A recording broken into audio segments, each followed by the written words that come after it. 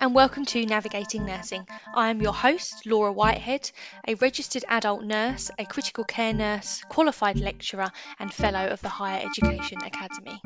And I'm joined today by Professor Alison Leary MBE, who is the Chair of the Healthcare and Workforce Modelling at LSBU and also the Community Nursing Observatory for the Queen's Nursing Institute. So thank you so much, Alison, for joining me today.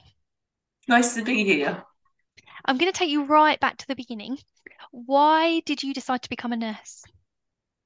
Well, I was an engineer for about 10 years. Oh, wow. So Completely different. I was I was actually an apprentice rocket scientist. Wow. So I was an electrical engineer. So I was an apprentice, and then I worked in biomedical engineering, and then I've sort of worked in lots of places that were quite technical.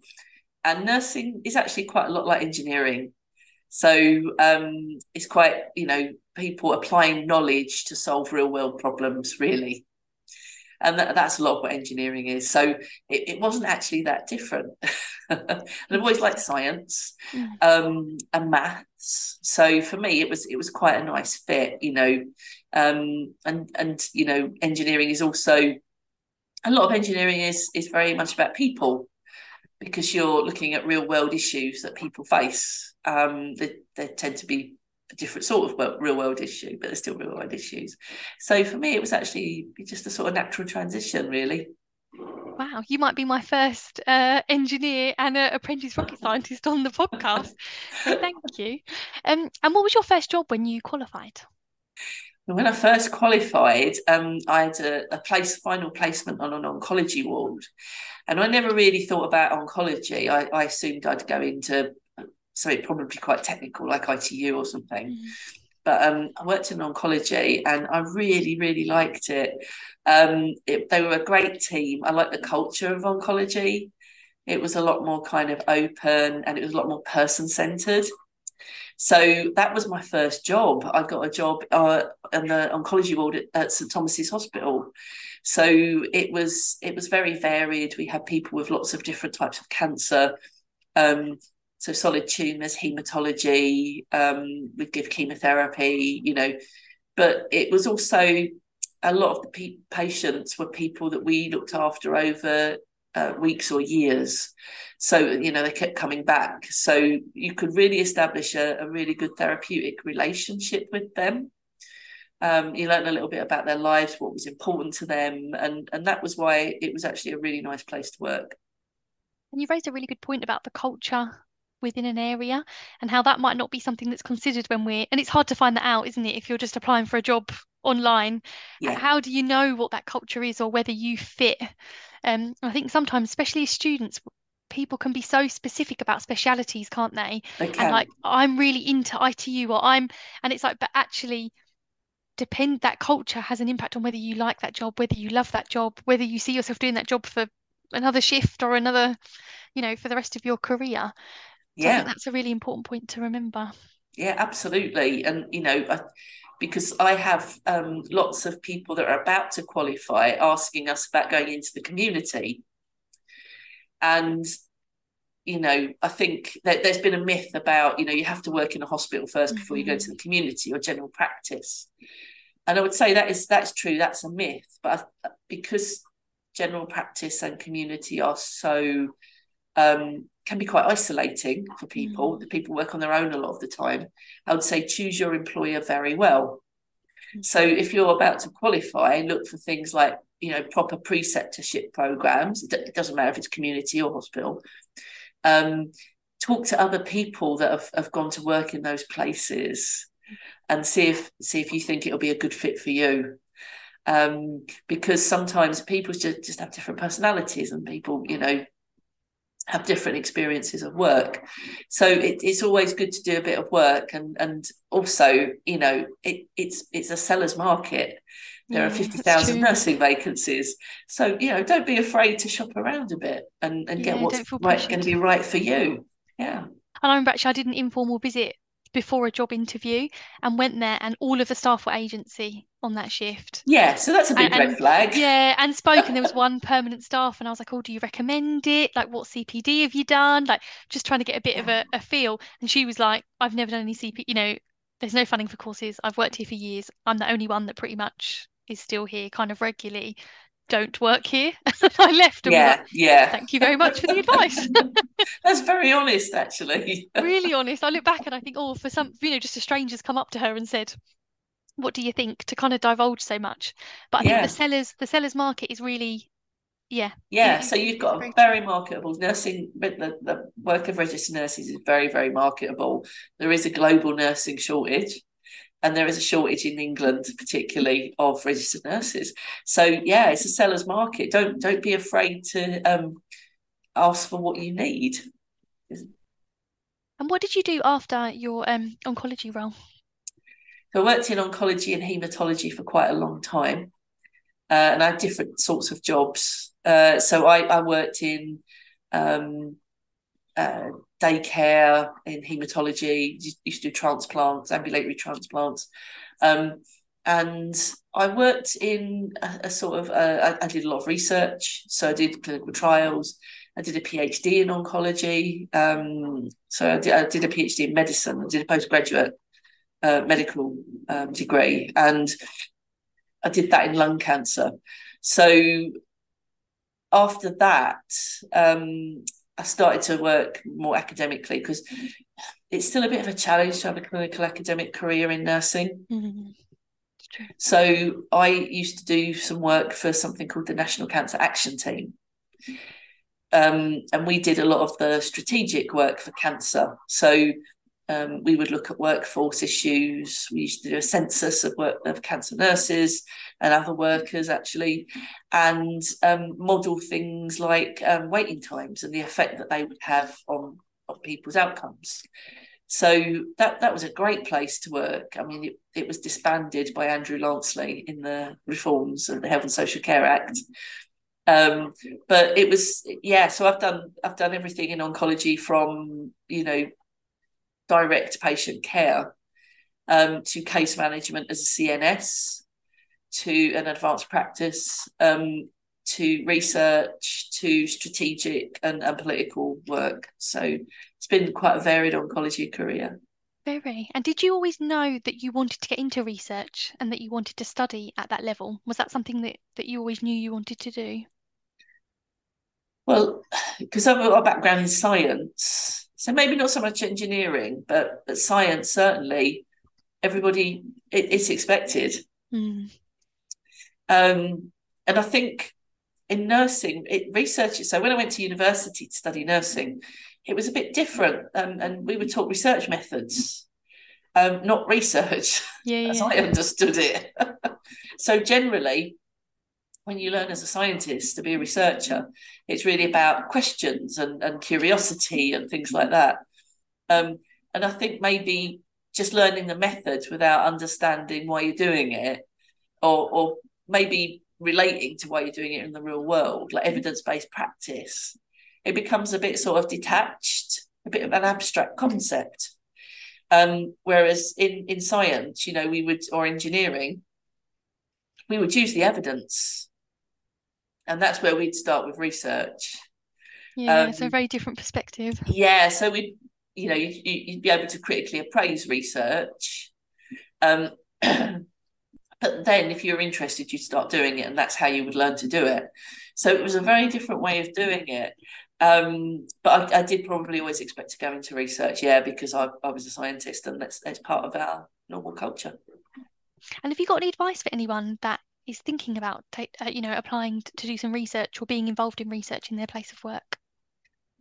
Yeah, I mean, there's lots of ways to get into research. I think people think that they've got to take on a piece of research, and of course you don't.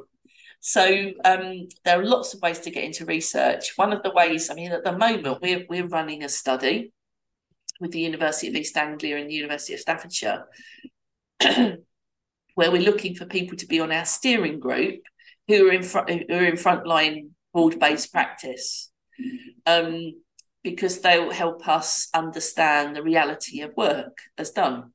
So you can join a steering group like that. To be part of research, even if you don't want to actually undertake it. There's the way you can use evidence. There's in your teaching, for example, when you've got students, is what you're teaching evidence-based? That's another way of integrating research into practice. And then there's participating in research. So, there's lots of different ways people can be involved in research without having to take on, being an investigator or running their own research project. I think that's forgotten, isn't it? We're so in evidence-based practice and what we teach, and when we have students, regardless of your role, whether that's clinical, whether that's academic, wherever you are in that kind of teaching cycle, I guess. Yeah. I think we can kind of forget about that evidence-based practice because it's so second nature that that's what we're doing constantly. So that's a really important point to note. But it probably isn't to students. So it's a great way to think about how you're applying research, not just doing it. Yeah. And I teach a lot on the TNA nursing associate program. Oh, right. And we have lots of people that have been, maybe healthcare assistants 20, 25. I've got one that's been one for 27 years. Oh, wow. And the first thing we always hear at induction is, I know this already. And it is, but that is that evidence-based practice. It's that applying that research. It's the knowing why. It's the not, that kind of the whole debate about task orientated and how we look at actions behind or reasons behind kind of actions and care delivery.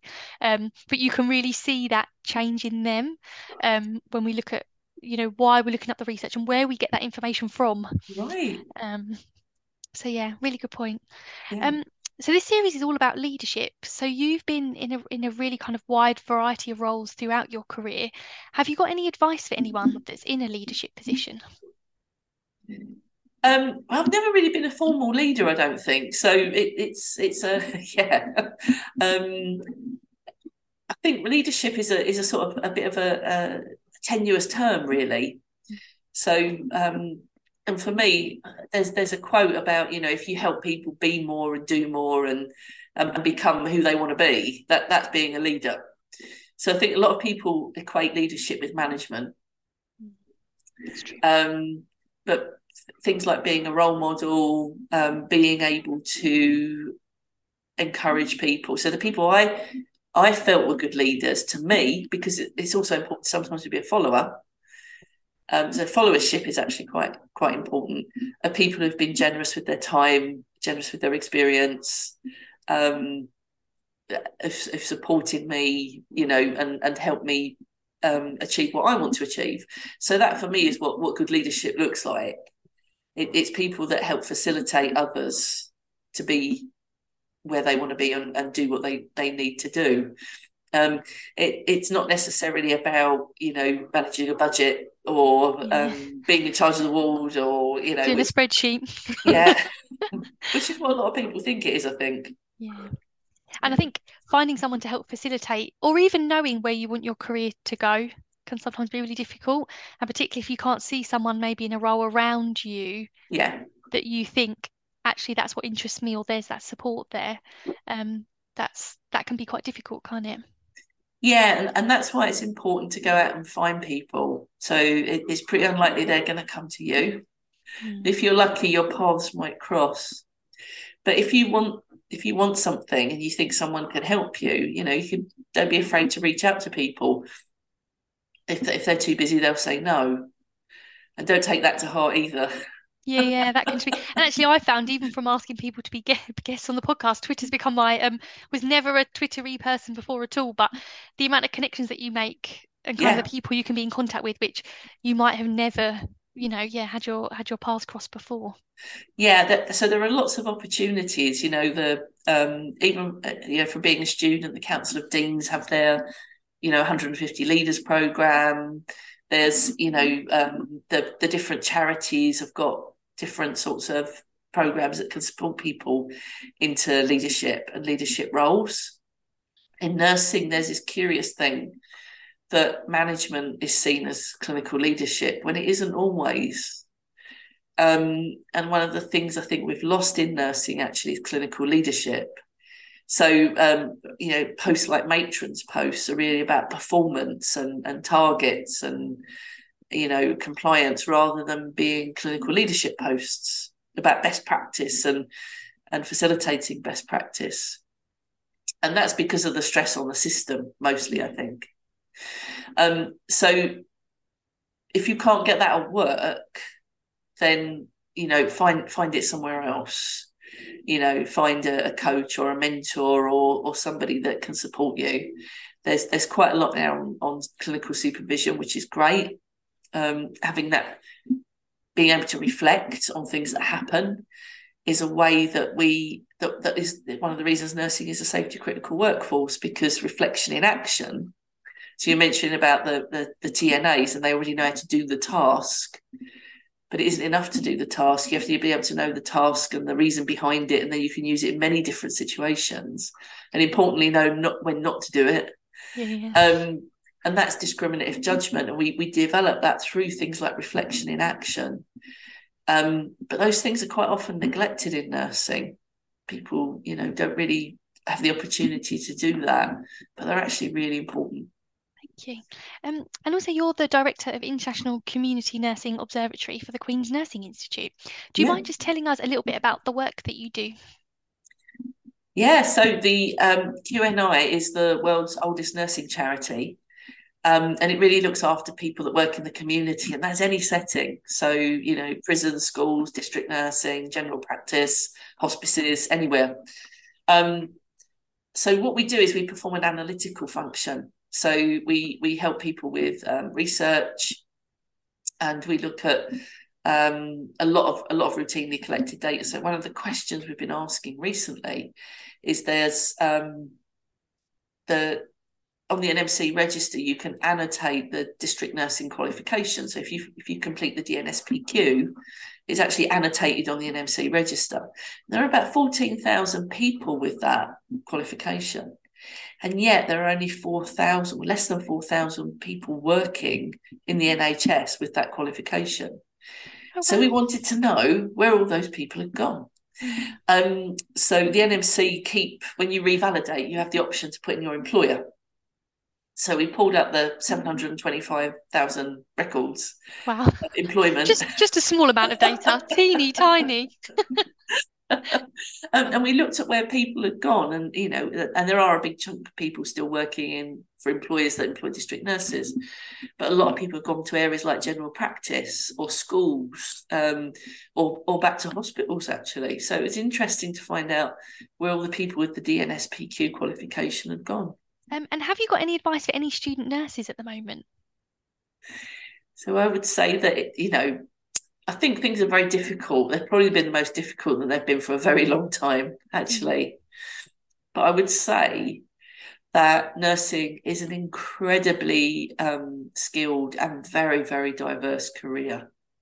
So once you're qualified as a registered nurse, there are many, many different options. And I think a lot of people, we're seeing in the data that people aren't staying very long in the profession. They're leaving after about 18 months.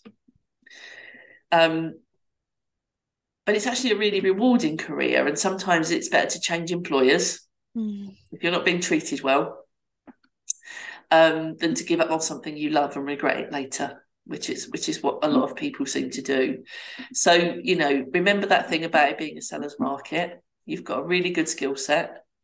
There is huge demand globally for nurses, and that's going to continue to grow. So, the other thing I would say is value yourselves and value each other. Nursing can be quite harsh, and nurses can be quite harsh to each other. So I would say, value what you do and value what your colleagues do.